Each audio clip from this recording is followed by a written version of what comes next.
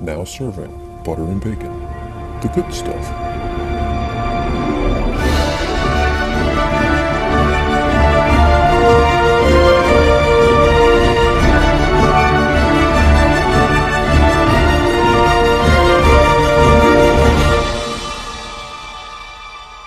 So, how was your commute this morning? Because mine was 2 hours and 15 minutes, and it's normally an hour and 10. Mine took 0. Oh, because I'm working from home today. oh, you and Dean share that in common. I had a similar commute today. Yeah, it was wonderful. This is usually the worst time of year with school back in session, and the day's getting shorter. And so out here in LA, this is the worst time. And it would normally, if I went during rush hour, it would take about an hour to an hour and 15. But today I'm working from home. That's fantastic. So, I had a long, terrible, painful, non-moving commute. So I am very jealous of you. But it appears we have guests. Hello. Welcome to Butter and Bacon, where we discuss the good stuff of Disney. And we are honored to have Tom Morris with us, who was an Imagineer on the original Imagination Pavilion of Epcot Center. Tom, why don't you say hello to the friendly people who happen to have stopped by? Hello, everyone out there. Good to see you. And we also have Dean. Yeah, I'm not even sure I get third billing on this episode, so... I hesitated to intro myself first. Tom was gracious enough. I've followed him on Twitter for a while, and a couple weeks ago started posting some rather interesting, detailed information about the genesis of the attraction, Journey into Imagination. So, at what point did you find out about Imagination as a project? Well, I had recently started at WED Imagineering. And I was working in the show set design department. Okay. And I believe I was working on just kind of infill projects on, I did some set designs for the World of Motion and helped Claude Coates work out a scene in there, the hot air balloon scene. Oh, I love that. I love the pig. Yeah. Pig in the basket. Yes. Yeah, and I worked with a little bit with Mark Davis on Nether Scene, which was the wheel, the invention of the wheel with the Greek or Roman temple in the background, and I think it was a Chinese pagoda. And those were the actual first designs that I ever worked on there. And then it was about that time in the process that Kodak approached Disney. I think they had been in discussions for a while, but sometime around the end of 1979, I think, or the summer of 79, it became real, and they wanted to start up this project. And Tony Baxter was assigned the lead on that, and Tony selected me to be on the team of people that would try to figure out what an Imagination Pavilion would be. And I remember that the original name for it was Images and Imagination, because that was the way to kind of tie in the notion of what Kodak, is interested in, which is imagery. Mm-hmm. And so the idea was to somehow address in an entertaining way how images inspire imagination and vice versa. Oh, that's great. So, what was your role on the team? I mean, other than kind of the umbrella term of creative. Did you have a specific role, or was it a lot more fluid than that? It was more fluid, but I was a representative of the show set department, which meant that at some point in time I would need to lay out the pavilion, lay out all the show areas, the ride, and whatever other areas considered show. I would be laying that out and doing set designs for some of those scenes. And so what Tony selected me to do was, I actually took part in the early story discussions. There was it was larger than a handful. There were probably 10 people involved in the early, very blue sky conceptual period.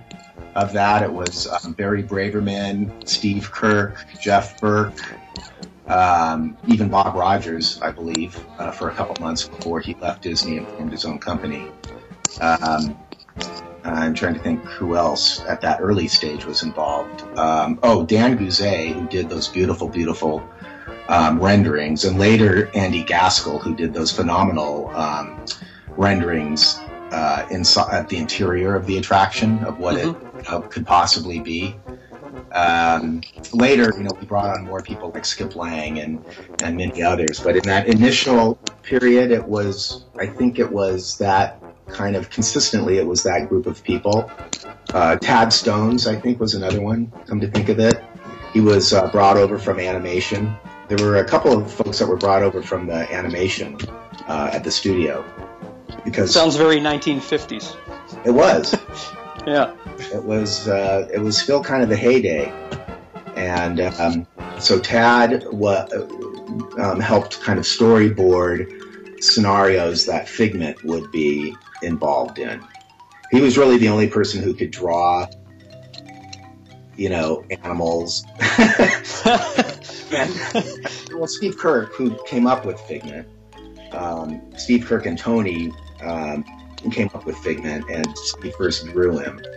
And then I think Dreamfinder was a holdover from an earlier project, Discovery Bay, that both Steve and Tony were working on. But we needed someone who could kind of day to day, day in and day out, come up with gag ideas and situation ideas for Dreamfinder and Figment. So Tad, having come from animation, was the guy working on that. Okay, and it sounds like, from what you've said, that the story for World of Motion was being developed kind of concurrently, or maybe a little bit in advance. Was there definitely a strong desire to tie together the storytelling methods, even though it was a different topic? Just from hearing you talk, it's like setting up Figment with gags is very much in that Mark Davis mode of you definitely go from scene to scene, and each one tells its own single distinct story as part of the whole. I would say it came a little bit after. Okay. I think it was, the points that we wanted to make were that creativity is a combination of practical know-how, science and engineering, but it's just as equally important as art, entertainment, inspiration. So it was kind of a story about the yin and the yang of, and so Dreamfinder represented the rational, left brain side of the equation, and Figment was the right side of the brain that was, interested in the creation and the imagining and the ideation. But, the point that's made at the end of the ride is it's not either or. It's not, all of these qualities are not mutually exclusive to one another. Right. So if you have a lot of imagination, at some point you have to take a step and do something. You actually have to have practical knowledge. Otherwise, your imagination just stays in your head. And if all you have is practical knowledge, math and science, how far are you going to get if you can't imagine what could be? So I think that was always from the very beginning the greater story that we wanted to tell, and then it was just a question of how to tell it. And then I think we broke it down into topics like literature and the arts, performing arts, science, entertainment, inspiration. So those were kind of topical things. And Andy Gaskell, I remember, was the one who kind of first rendered those scenes, those basic ideas, and they were kind of collage-y, montage-y, although they were placed in actual, as he painted them, they weren't painted in such a way, in such a blue sky kind of a way that they couldn't be created. So, and Andy was also from animation, right? And he's now at DreamWorks.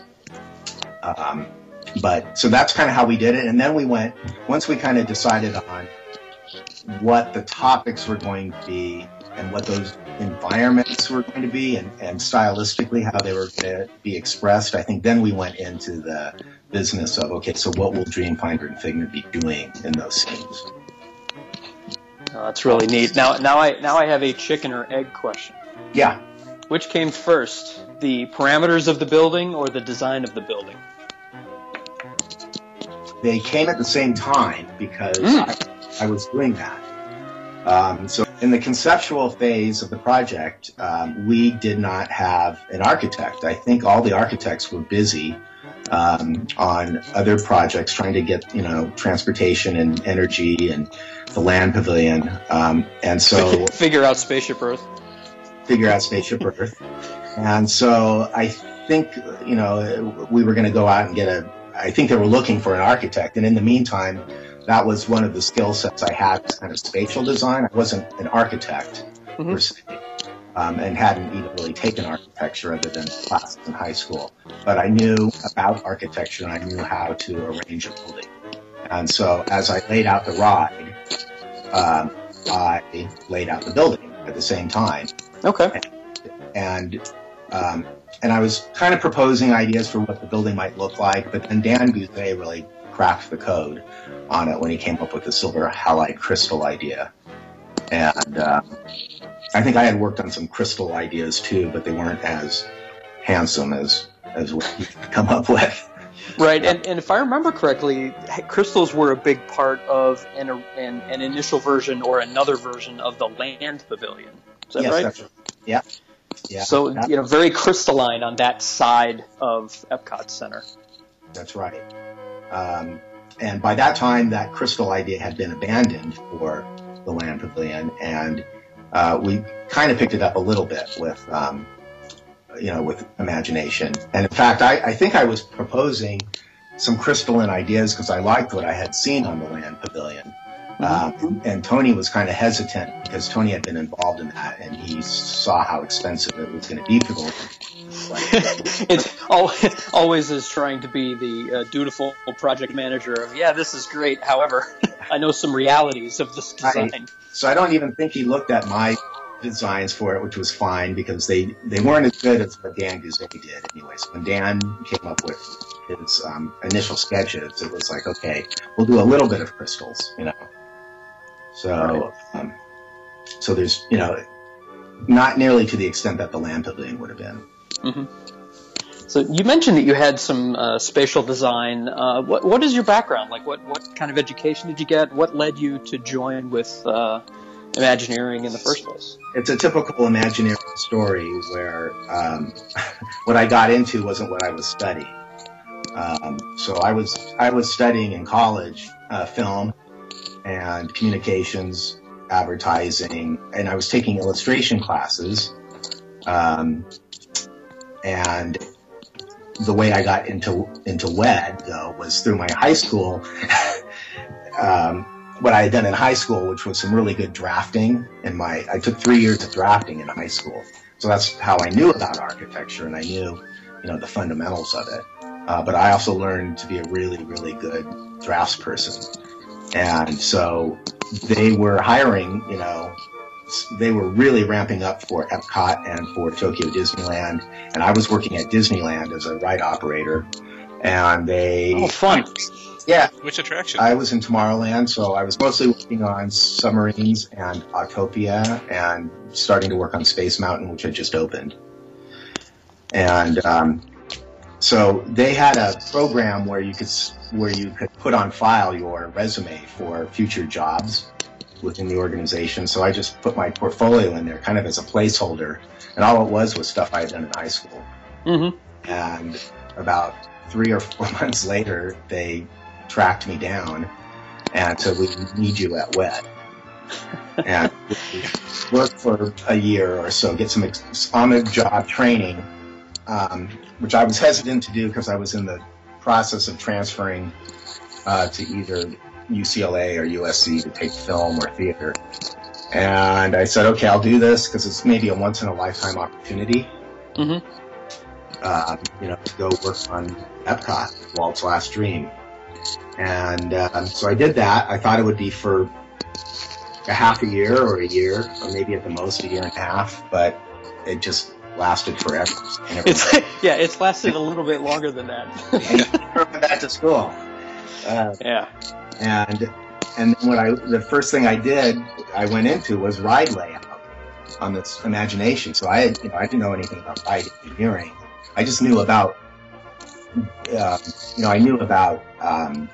basic geometry. I had geometry knowledge, spatial knowledge, and I could work a calculator, unlike maybe some of my colleagues who weren't so into the math side of things. But it was just to figure out THRCs and the basic metrics of an attraction. They're kind of the fundamentals of ride layout. You have to know vehicle speeds, what speeds things are going, and everything's kind of interrelated. So you have to, and it's nothing tricky. It's not trigonometry or anything like that. It would be a roller coaster, but right. But this is it was a flat ride that was going at pretty much at a prescribed speed. Later we changed it so that it had variable speed, but I just started getting into this thing that I had to learn by myself how to do it, and I did. Right, and for those of you who don't know, the THRCs are the theoretical ride hourly capacity. That's right. And theoretical hourly ride capacity. I get it mixed up. Yeah. Now it's OHRC and guest carried, and there's all sorts of different metrics. Back then it was kind of THRC that we were chasing, and we knew it had to have a high THRC. So when the idea was suggested that we somehow bookend the attraction with a moment, with a kind of introduction and then a wrap up and then a ride in between. And the ride would kind of surprise you in between. You didn't know you were going to be on a ride. That was kind of the basic initial idea, and then it morphed, and so we ended up with the introduction moment, the 3.5 minutes on the turntable, where you get an idea of kind of what the attraction's all about, and that required a load station, and how are we going to load how many people, and so involved with that were sight lines for that turntable. We wanted to get as many people on that turntable as possible, but sight lines were an issue. Sure. So we came up with this strange 7-passenger vehicle, which the only reason we would have selected 7, normally we would do 4 or 6 or 8, but this was 7 because it had to do with the way the vehicles rotated. They were kind of teardrop shaped or egg shaped in plan. And that allowed us to get them as close together as possible, which factored in later in the load area, where you want vehicles to be kind of, as close together as possible so that they can slow down to a speed where we can, safely get people on board. So I think I showed a turntable idea where there was actually a turntable to load. Oh, interesting. Okay. So a little bit more like the People Mover? Yeah, exactly. And it was going to be much bigger than that, though. And so, because the thing is, you've got a gap between trains where you don't on the People Mover. And so there was just a lot of kind of going back and forth. And eventually the turntable was abandoned when they figured out a way, or maybe I figured it out. I can't even remember. That's okay. You figured it out. I'm sure you figured it out. We'll go with that. Yeah. Well, I may have suggested it, not knowing if it would work, but someone in operations. That's half of my career. Someone in operations validated that it would work. So we were in a money saving. At some point, we had to cut. And so that's why we needed to cut the second show turntable at the end, and we needed to cut the loading turntable. And operations determined that if the vehicle slowed down to 1.5 feet per second and didn't go any faster, or maybe it was 1.65, something like that, then you don't need a turntable. People can actually walk. It's the speed that people walk up to something. So, so that had a ripple effect in terms of spacing, and I think that's how we came up with the teardrop-shaped vehicles that seat 7. It's very interrelated, but that's how I learned how interrelated everything was, because I was a little surprised that ride layout wasn't more of a specialty. It was something that you decided to kind of do, like Claude Coates would do his own ride layouts. And but then sometimes someone from a less creative department might do a ride layout, and it would be less interesting of a ride. So if you want the ride to be as interesting as possible, then put a creative person on it, but then the creative person has to have the kind of simple rules of thumb, and kind of basic math and metrics knowledge and appreciation. So that was all that. So when you start with WDI, do you show up day one with your briefcase ready to go, and they say, "Here, Imagination Pavilion, go," or do they pair you up with a mentor, or how did you really get started in all that? I would have liked to have been teamed up with a mentor, and I would have loved to have had more of Claude Coates's and John Hench's and Mark Davis. Mark Davis at the time was retired, but he was back. Mm-hmm. So Tony really became, I guess, my mentor. And but when I first started, I wasn't working with Tony. I was, when you first start, you do very rudimentary things. They test you just to make sure that you're coordinated and make sure your portfolio is yours. Yeah. They do it with things like, you mount things, or you put borders or title blocks on things. And so I was putting title blocks on Tokyo Disneyland plans or something like that. Design the trash can sign. I think I was coloring layouts for Tokyo Disneyland and labeling them or something. Somehow I was working on presentational, like cleaning up and finishing things up for presentation. And then I think it was the Transportation Pavilion where I first actually designed something, and also the Land Pavilion. Doris, at the time, her name was Doris Hardoon. She's now Doris Woodward, and she just finished up Shanghai Disneyland. And she had me design a phone booth in the farmer's market. So I designed the phone booth. It was there for a long time, until recently. Now, I'm picturing that you were not on a Joe Rohde fact-finding trip around the world to look at world phone booths for that particular one. Nope. I can't remember where I got inspiration. Maybe it was Farmers Market LA or something. It was just a board and batten phone booth. It was like you have two phones, and then you have a lower phone for disabled, and then it has a roof over it. And I think I put old billboard, old kind of country billboard lights on it or something. So it was a nice little phone booth. You never know where inspiration's going to strike. Yeah, but I don't know that I checked out any books for it yet. Mm-hmm. I later, came to rely on the library so much, but this one I think I had to just pull out of my head somehow. Yeah, you weren't exactly Googling it back in 1982. Nope. No. Or 79, or... I'm trying to think what was, but... anyway, that was one of the first things I designed. So it's very kind of, scraps. You kind of get little scraps thrown your way. And the Transportation Pavilion were those, that scene with the wheels, the invention of the wheel, and then working with Claude a little bit on the on that hot air balloon scene where I proposed, I think, 3 or 4 different scenarios for that. And then we ended up with the pig in the basket. Mm-hmm. I love it. Yeah. Very happy. Yeah.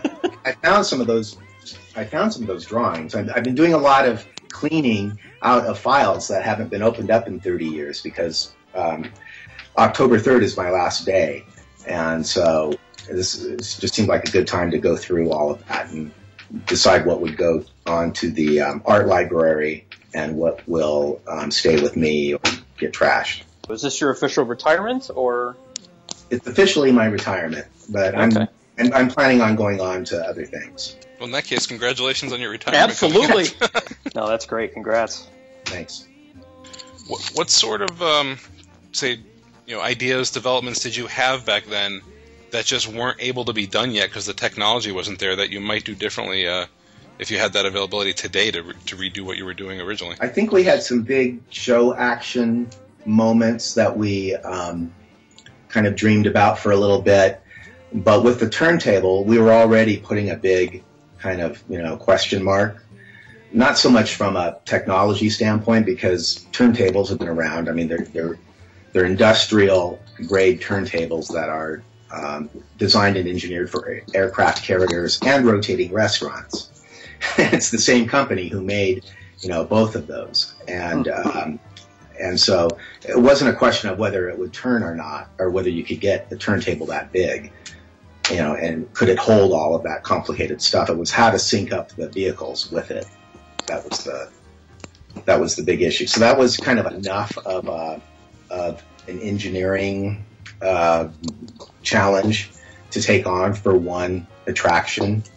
But we had talked about doing two of them, which now, knowing what I know now, I can understand what the issue for that would be. And we even considered a double deck turntable, so that the second was actually part of it. It was all the same turntable. So that was something that we had considered, and I had proposed a scene where you would stop and the ceiling would open up and reveal the sky. But that was, also a little bit too much. I don't think there was any single technology that was beyond its time. It's just when you bundle so many of them together into one system, you start taxing the system. Mm-hmm.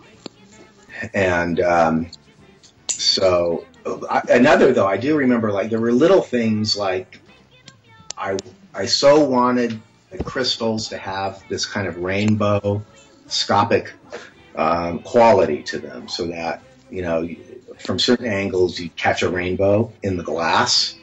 And believe it or not, that really wasn't available back then. It was just starting. They were just starting to get Mylars that would do that, but with the Mylar peel, would it yellow? What would happen? Now, how would you clean it? I mean, that's the first thing that comes to mind. How would you clean that 80 feet up in the air if it did get dirty? It's glass, and so it's it does have to be. I don't know if it has to be cleaned a lot, because it rains a lot in yes, that's true. Florida, and there's not a lot of smog, which is what causes the streaking.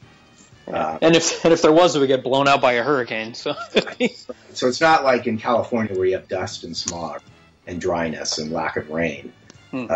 So it was less of an issue, but there just wasn't anything around that would give us that rainbow in there.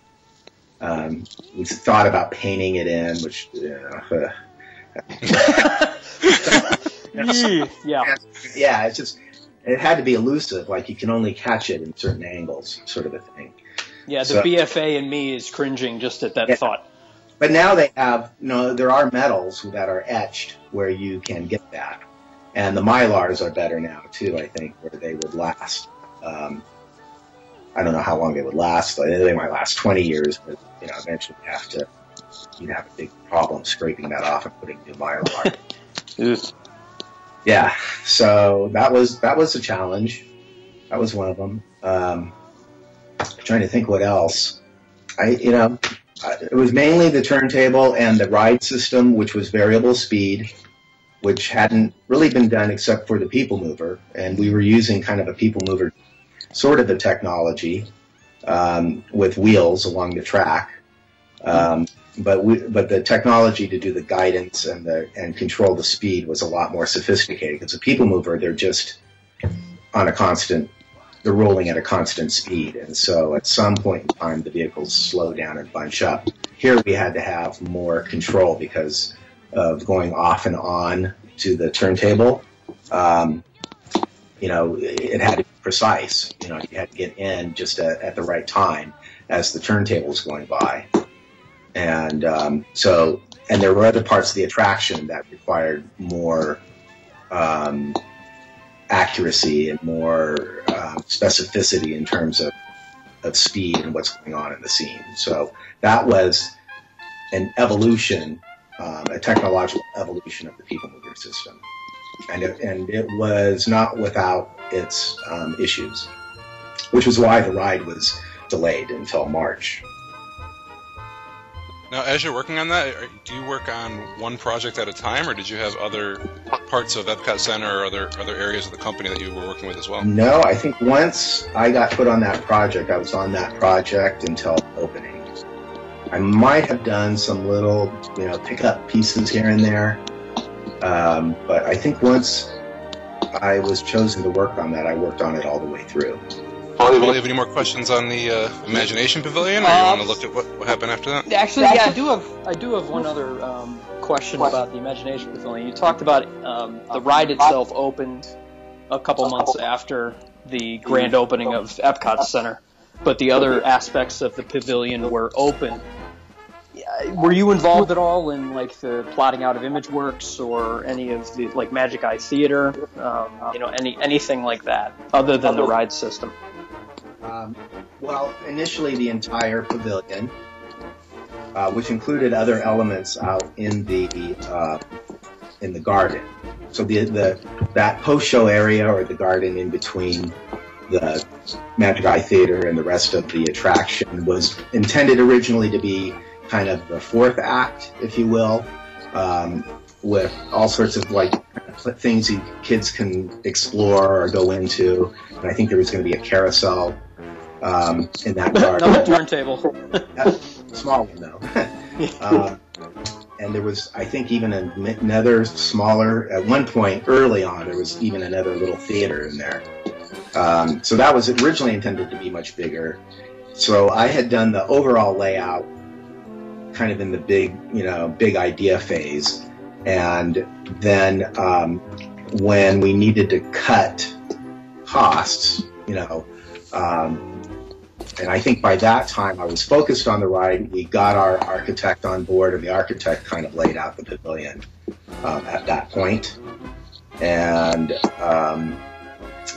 so I'm trying to think. So I don't think I laid out ImageWorks as it is now.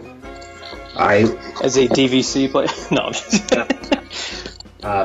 At some point, I kind of bowed out of ImageWorks, although then I ended up helping Skip Lang art direct it. And then right at opening, we saw that there were crowd flow issues and signage issues.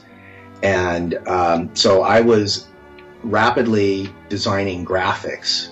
So suddenly I was a graphic artist, and I was doing graphics. And I was in Florida, so I had been in Florida for a year, and now the attraction's not open, and so I'm staying in Florida now, and I'm doing graphics for the ImageWorks because the attraction is, for the most part, finished, except that the vehicles aren't working. The vehicles just needed more. They needed the expertise that was focused elsewhere on Spaceship Earth. And I think it was pretty much focused on Spaceship Earth. So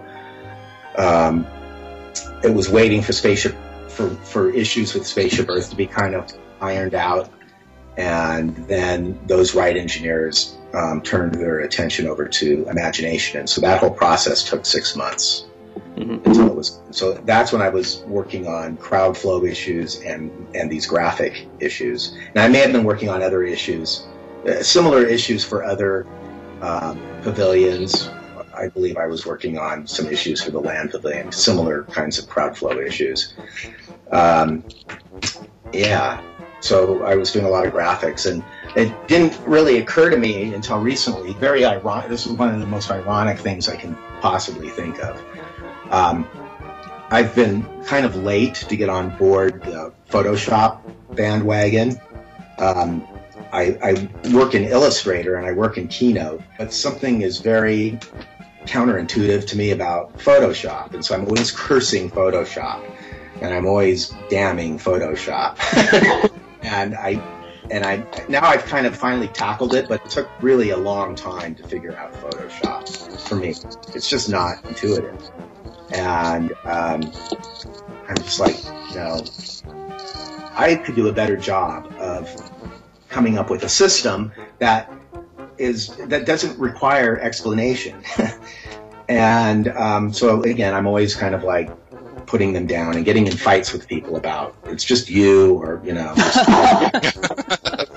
in Photoshop. And then when I was going through all of this stuff in my files, I came upon a graphic for the Magic Palette. And the Magic Palette was really kind of the very first public Photoshop kind of self-drawing program. It was way ahead of its time. It was years before Photoshop was available to the public. And it was very rudimentary, very, designed for people on the run. Basically, you don't have time to figure it out. But you couldn't figure it out. There were no instructions. And so, here, use this. As simple as it was, people couldn't figure it out. They didn't know what they were supposed to do. So I had to come up with a graphic that was easy to understand and read and use.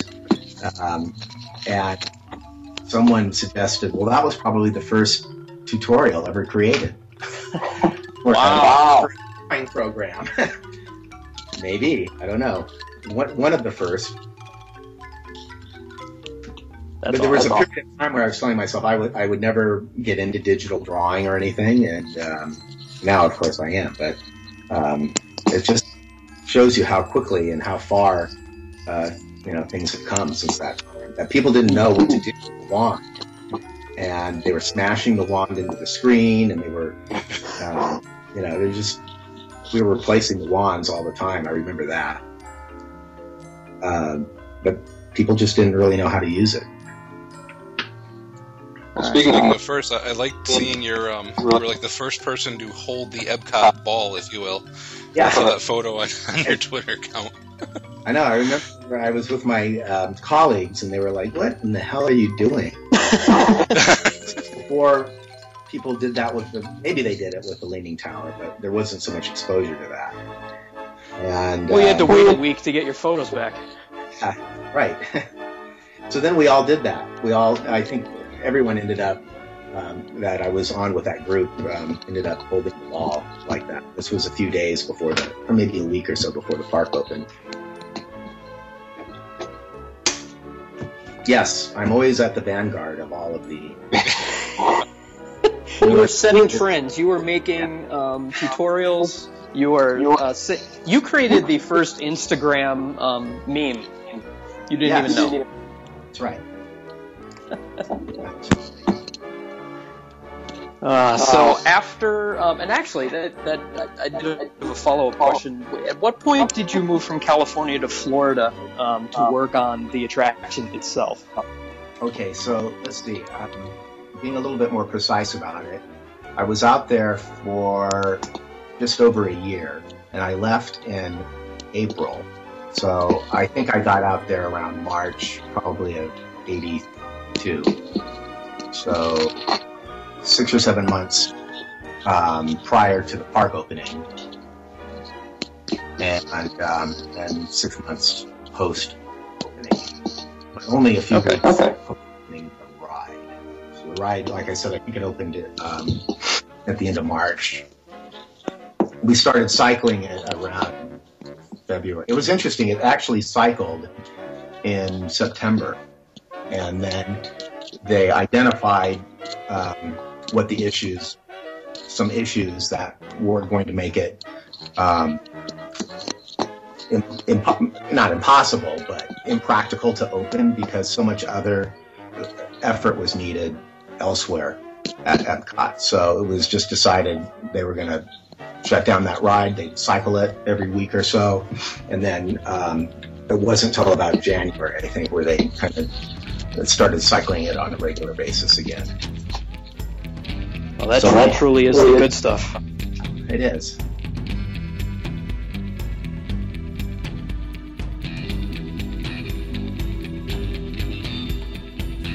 This has been The Good Stuff. Thank you for listening to Butter and Bacon. For personalized trip planning services and expertise, please contact Becca via email at becca@adventuresouttheretravel.com, on Twitter @AIOTtravel, or visit our website, adventuresouttheretravel.com, where you can get more information, read our blog, subscribe to our newsletter, and request a quote. Let them know Butter and Bacon sent you. You can follow Butter and Bacon on Twitter @ButterandBacon. on Instagram as Butter and Bacon Podcast, and please contact us via email at butterandbaconpodcast@gmail.com.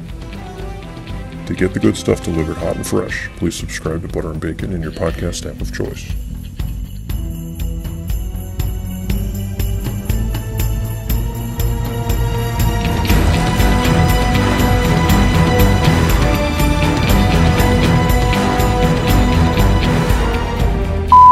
Early part, in the conceptual phase of this, we actually did not have an architect.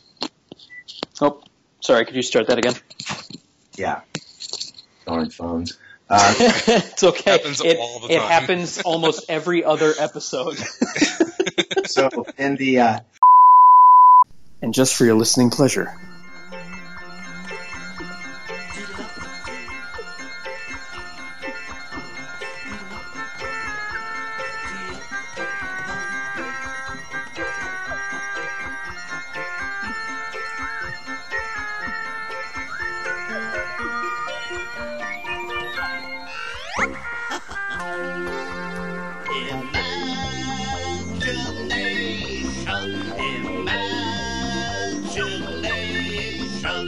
A dream can be a dream come true with just that spark in me and you.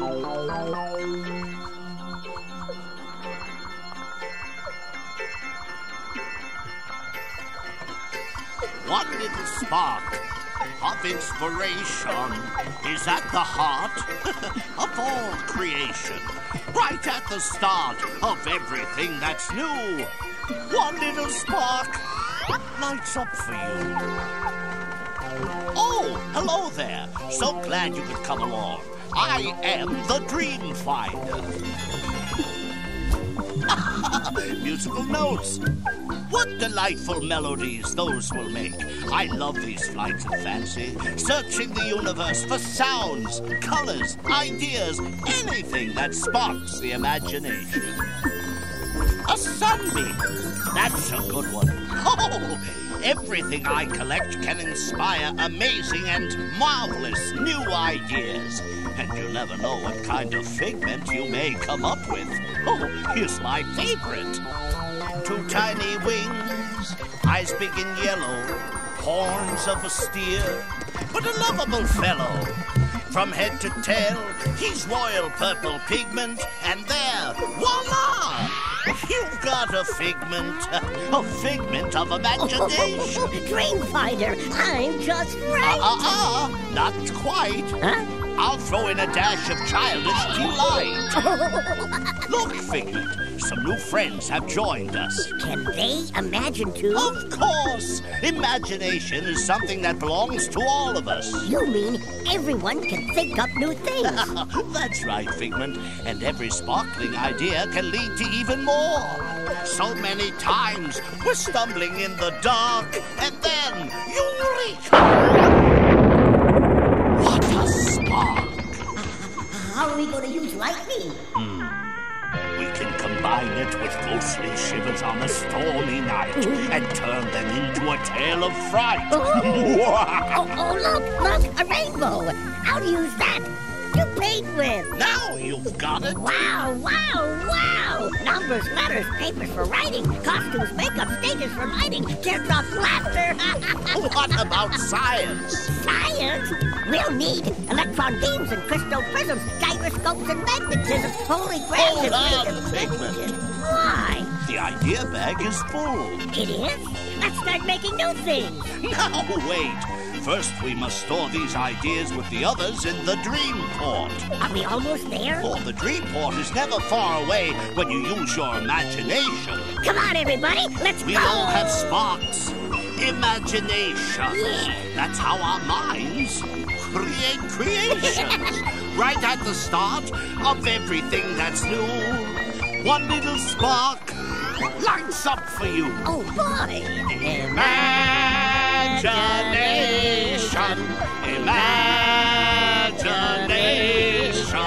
A dream can be a dream come true with just that spark in me and you.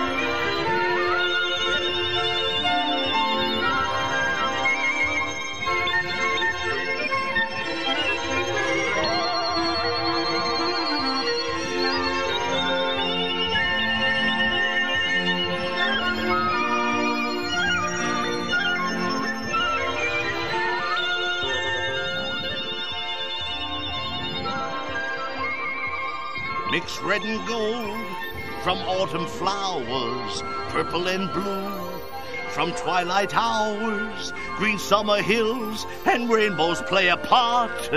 A painter's brush, a work of art. Mix red and gold from autumn flowers, purple and blue.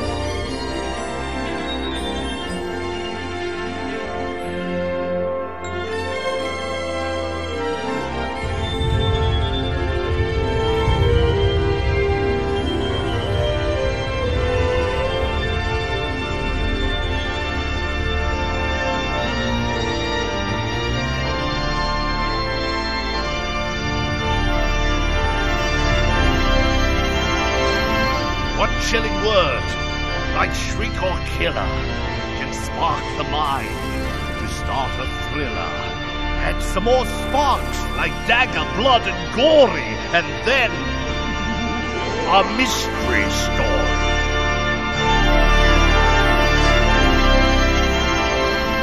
What chilling word, like shriek or killer, can spark the mind.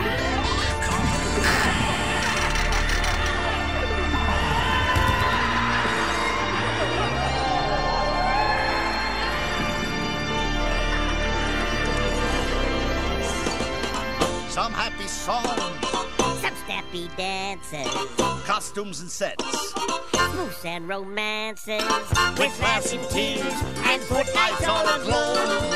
The sparks ignite. A brand new show.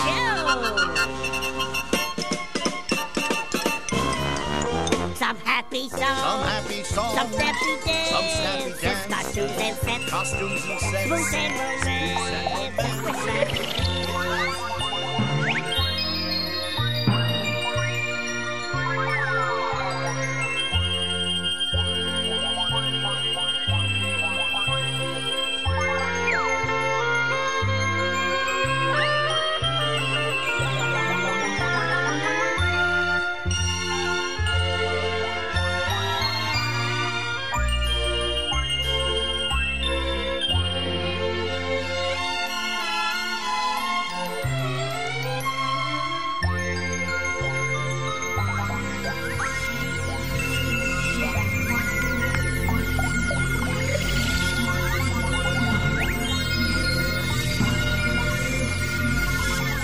What about science?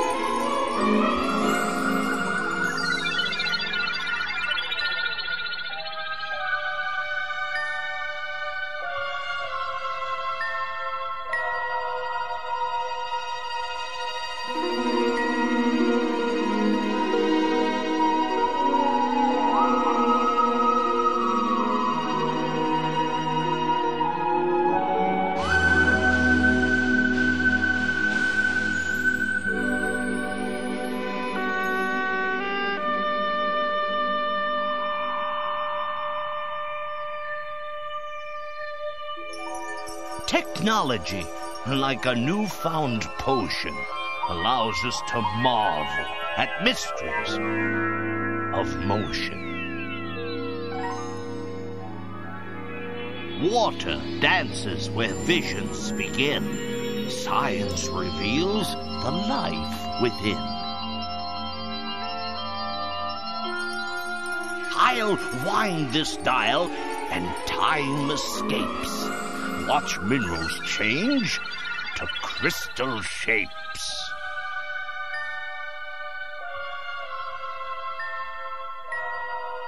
Let's look at nature at this speed, from germination, then back to seed.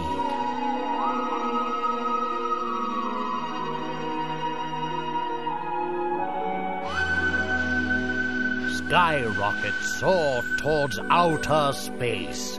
Imagine yourself in an infinite place.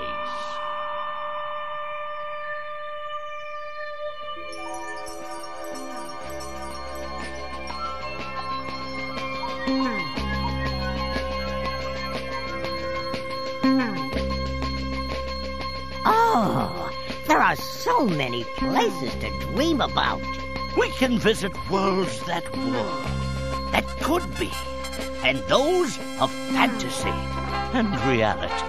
I bet I can use imagination to discover all kinds of new things. Of course, it's your key to unlock the hidden wonders of our world.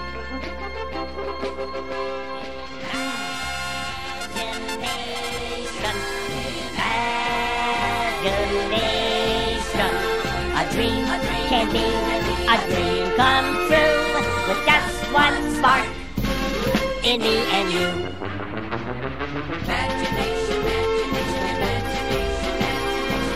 We all have sparks, imagination. That's how our minds create creations. Oh, they can make our wildest dreams come true. Those little sparks in me and you.